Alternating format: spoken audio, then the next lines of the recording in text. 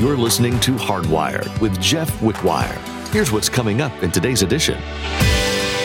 Unlike animals that are driven by instinct, man was originally designed to be governed by the Spirit of God. But when sin entered, the Holy Spirit vacated the human spirit, leaving men with no governing principle outside their own senses, emotion, intellect, and will. We wonder how people can do the things they do in our day because they're totally separated from God, totally detached, totally unplugged. Are you struggling with your identity? Are you stuck in a rut and don't know what to do to turn things around? In today's message, Pastor Jeff wants you to know that like Saul in the Bible, God wants to make you into a new creation. If you're yearning for real change in your life, the only way is through Him. The wisdom of self-help books and podcasts is fleeting and will never inspire the differences in your life that you want to see. Put your trust in God and grow into the person that you are meant to be. Well, let's join Pastor Jeff in the book of Galatians chapter 5 as he begins his message, Abba, Father. Now, Galatians, Abba, Father. I love this part. Love the Word of God. Now, Galatians, let's recap a little bit. These passages in verses 4 and 5 are so important because it shows that our God is a God of timing. How many of you know that? Not just timing, perfect timing, exquisite timing, God timing. That's why there's a big difference between a good idea and a God idea. A God idea is brought by His timing. Now, it says, when the fullness of the time had come, Galatians 4, verses 4 and 5. When the fullness of the time had come, God sent forth His Son, born of a woman, born under the law, to redeem those who were under the law, that we might receive the adoption as sons. Now, the phrase, fullness of time, is very, very powerful. When the time was perfectly ripe, the time which had been predicted, all through the Old Testament, all through the prophets, Isaiah, Jeremiah, Ezekiel, Daniel, David, Moses, all through the Word of God, it had been predicted that God would send forth His Son, but it waited for the fullness of time. God's answer waited for a timing. Now, the exact period had arrived when all things were ready for His coming. Now, I want to take a little brief scan through Bible history. We did this last time, but I want you to understand the Word of God. I want you to know the Word of God.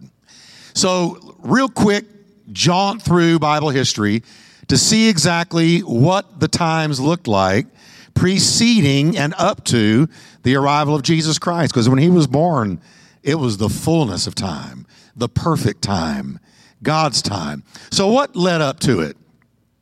The Old Testament chronology goes something like this. The human race lived for 2,000 years under a curse brought by a woman. That's not a slam against women. It's just she ate, and then he ate with his eyes wide open. She was deceived. Adam was in love. I don't know which is worse, right? But when she ate, and they ate together, a curse came upon the human race.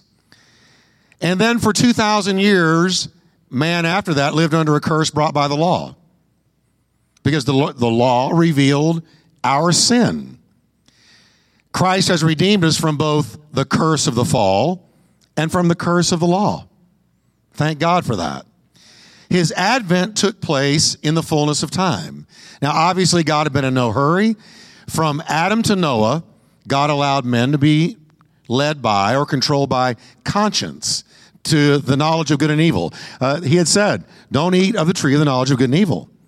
Now, after they ate of that tree, they were led by conscience. But conscience terribly failed man.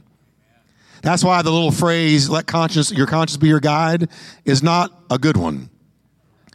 Because your conscience can be programmed by the world where it's not bothered by things that bother God. Your conscience needs to be fine-tuned by the Word of God. Think about that. Now, so he was controlled by conscience from Adam until Noah. Now, the result was catastrophic as appalling wickedness covered the globe, resulting in the flood. catastrophic. And I'm going to be talking on a weekend sometime soon about as it was in the days of Noah and as it was in the days of Lot. Because, boy, folks, are these times that we need to understand. Now, after the flood, an age of government was inaugurated with God placing into Noah's hands the sword of capital punishment for capital crime. So he told Noah, here's the principle, Noah, whoever sheds man's blood, by man his blood shall be shed. For in the image of God he made man.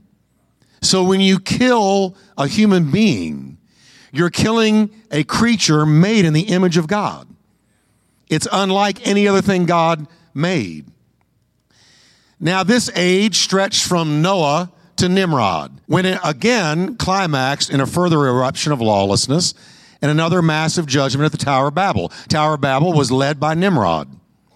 And so, from Noah to Nimrod, there was another, leading up to Nimrod and the Tower of Babel, another massive judgment that God brought about.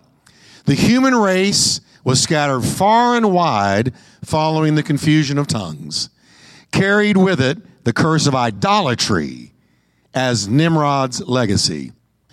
We're going to see that in Genesis, from Genesis 1 to Genesis 12, there were four epical events. Four epic events. And they were the creation, the fall, the flood, the tower. Four epic events. Can we say them together? The creation, the fall, the flood, and the tower. And then you come up to Genesis 12, and God pulls in tight on a man named Abram. And he begins working out the plan of salvation he predicted in Genesis 2, when he said there's going to be a bruiser of Satan's head. There's going to be one born devil that's going to bruise your head. And you're going to bruise his heel. And Jesus' heel was bruised at the cross. Now, God broke in again, determined to begin all over again with another man, Abraham. Now we're at Genesis 12. The age of promise began, and God's primary focus became the patriarchal family of Abraham, Isaac, and Jacob. And he begins to really share with us the biographies of their life. Now, next followed the migration to Egypt and the slow, steady decline of the Hebrew people into slavery to Egypt's government and compromise with Egypt's gods. Remember, they got into Egypt through Joseph. Joseph was led by God into Egypt so that the messianic lineage would be spared because a great famine was coming upon the earth. God saw it coming, led Joseph into Egypt. He became second only to Pharaoh. And that little family of Jacob and his 12 sons mushroomed into a nation in 400 years. Okay? But they compromised with Egypt's gods. They didn't really know the Lord anything like Moses would know the Lord.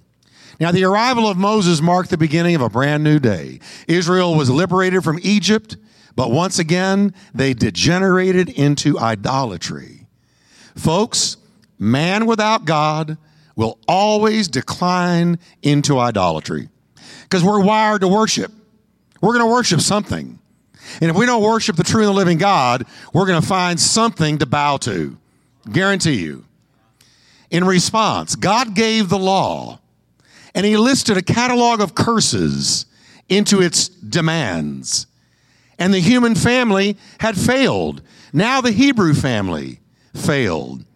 Not only did the human race fail in the days of Noah, but God's chosen people failed over and over and over and over again, chronically. They could not get it together. It's easy to trace the sad history of God's chosen people under the law. They degenerated into apostasy and immorality in the days of the judges.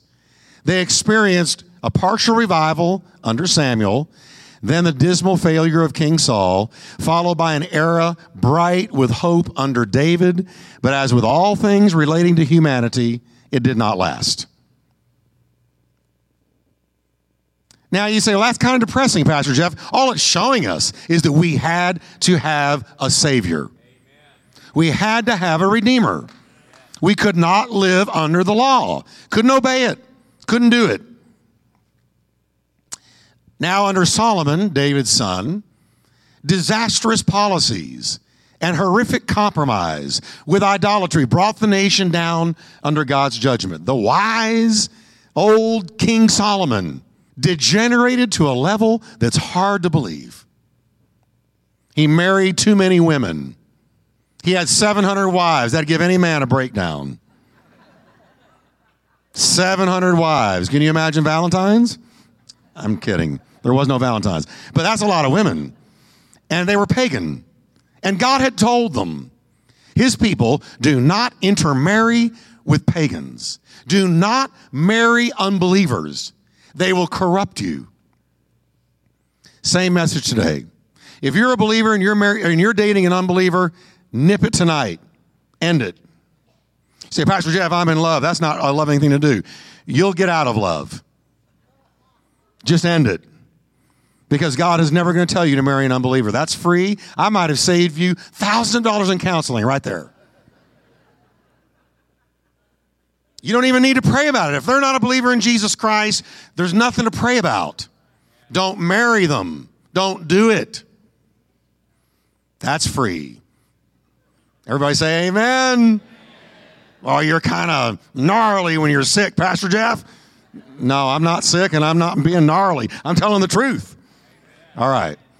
But Solomon got to the place, it's hard to believe, this incredibly wise man, brilliant, a Renaissance type man, got to the place where he built altars for children to be sacrificed in the red hot arms of Molech. Put his seal of approval on it. You wonder, how could he have possibly descended to such a place? Wrong relationships. That's how.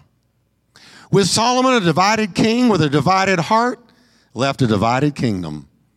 And it split into the northern and the southern kingdoms. Northern kingdom was Israel. Southern kingdom was Judah. The northern kingdom consisted of 10 of the 12 tribes. And they spiraled into such apostasy so fast that they were uprooted under God's judgment and marched away under the Assyrian captivity. They were totally wiped out. The southern kingdom of Judah lurched back and forth between good kings and bad kings, between obedience and apostasy, ultimately following its sister Israel into captivity. And you can read about that captivity in the depressing book of Lamentations. Okay? 70 years later, they were freed from Babylonian captivity and given another chance under a succession of godly leaders. Yet, as always, decline set in again. And by the time of Christ, the Jewish religion was totally, completely, vacuously bankrupt, rife with hypocrisy and empty religion. And when the fullness of time finally came, Judaism was a dead religion of rite and ritual, form and ceremony, tradition, and crushing legalism. And what about the Gentiles, you and me, our folks? What about us?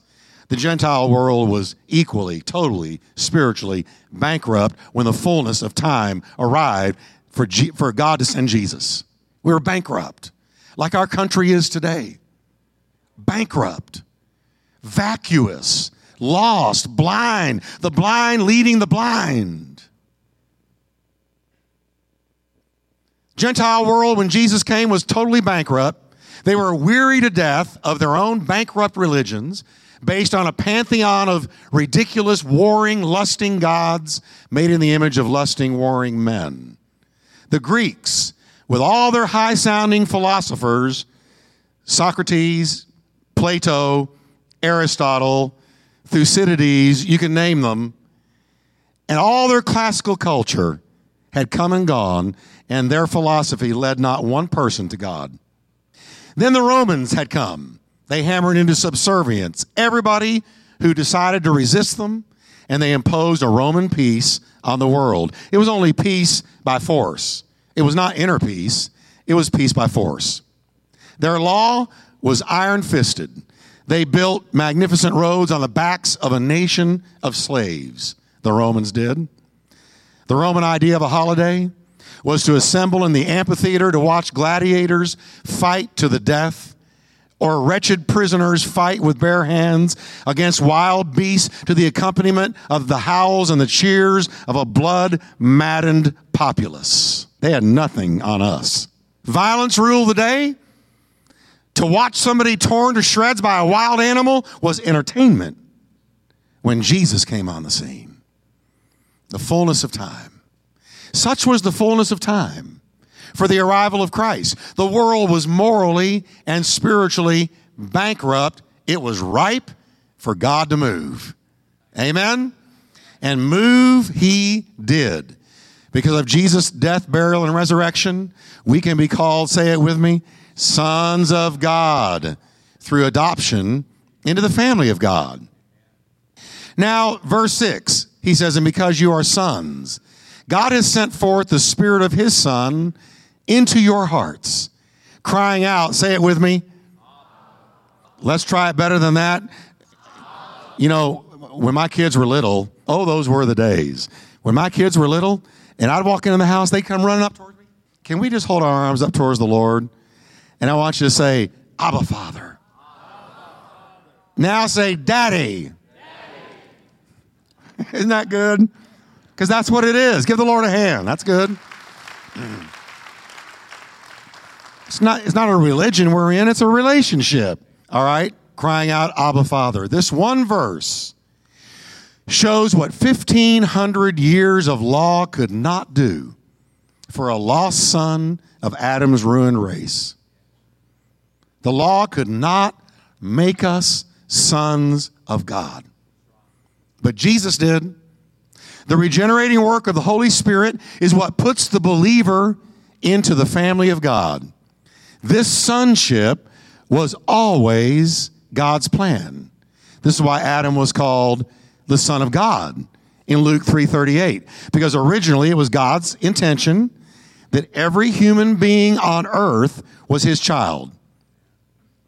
God gave to man something he did not give to any other of his creatures, a spirit.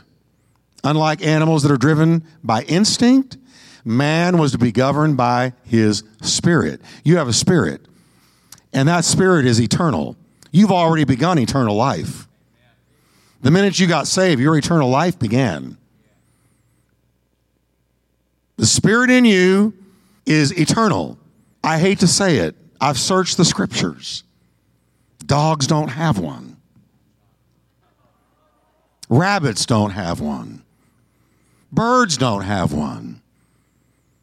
Now, Pastor Jeff, are you telling me my dog's not going to be with me? Whatever it takes to make you happy, you will have it. But you're unique because God gave you, it says he breathed into man, and man became a living soul. Unlike animals that are driven by instinct, man was originally designed to be governed by the Spirit of God. But when sin entered, the Holy Spirit vacated the human spirit, leaving men with no governing principle outside their own senses, emotion, intellect, and will. We wonder how people can do the things they do in our day because they're totally separated from God. Totally detached, totally unplugged, don't know him, have none of his life in them, and you never will until you come to him through Christ. When a person turns to Christ, God's original plan is restored. That person is cleansed from his sin, and the Holy Spirit once again takes up residence in his human spirit. Isn't that beautiful? If any man be in Christ, he is a new creation. The old has passed away, and all has become new. All looks new. All is new, because you're a new creation. Paul says, God has sent forth the Spirit of his Son into your hearts. And so we cry out, let's say it again, Abba, Father. We say this because at that moment, we are literally birthed by God. Right then, the minute you're saved and the Spirit comes to live inside of you, you are God-birthed. He is literally your daddy. We are born again. Now, the word Abba, out of Abba, Father, it's an Aramaic word found only here. And in Mark 14:36 and Romans 8:15. So it's only found in 3 places in the word. It was a word that was forbidden to household slaves when they would refer to the head of the family. If you were a slave, you could not say to the head of the family, Abba. It was for only children, only the children, only the real flesh and blood children. This reminds us that under the law, we were likened unto slaves. Abba is the word that flows from the lips of a small child. It was the Old Testament equivalent of the English word daddy. Daddy. Father. You know, when Jesus started using that word father, it was brand new. People would look at him and say what? Father? He's God. No, he's your father. And it's your Father's good pleasure to give you the kingdom. It's your Father. Our Father who art in heaven, hallowed be thy name. He taught us to view God as daddy, father. Now, the next word, father, is from the Greek word meaning provider, protector, and supporter. It was the Lord's favorite word for God. He taught us to pray the Lord's Prayer. Let's say it together real quickly. Our Father who art in heaven. The Holy Spirit sent forth into our hearts teaches us to use these two words. Abba, Father. Abba, Daddy. And that means he's going to care for you. He's going to protect you, as the word means. He's going to provide for you. He's going to support you. He knows what you need. He knows where you are. He knows the battles you're fighting. He knows the bills you've got to pay. He knows the questions you need answered. God knows. He's your daddy. He's your father. Trust him. Amen? He taught us to use, Paul adds in verse 7, therefore, you are no longer a slave, but you're a son. And if a son, then an heir of God through Christ. We are no longer slaves under the law, but we are sons under grace. Thank God. Now, next, Paul turns to their betrayal of the gospel of grace. Now, remember, the Galatians had begun to defect. Paul's shocked. He can't believe it.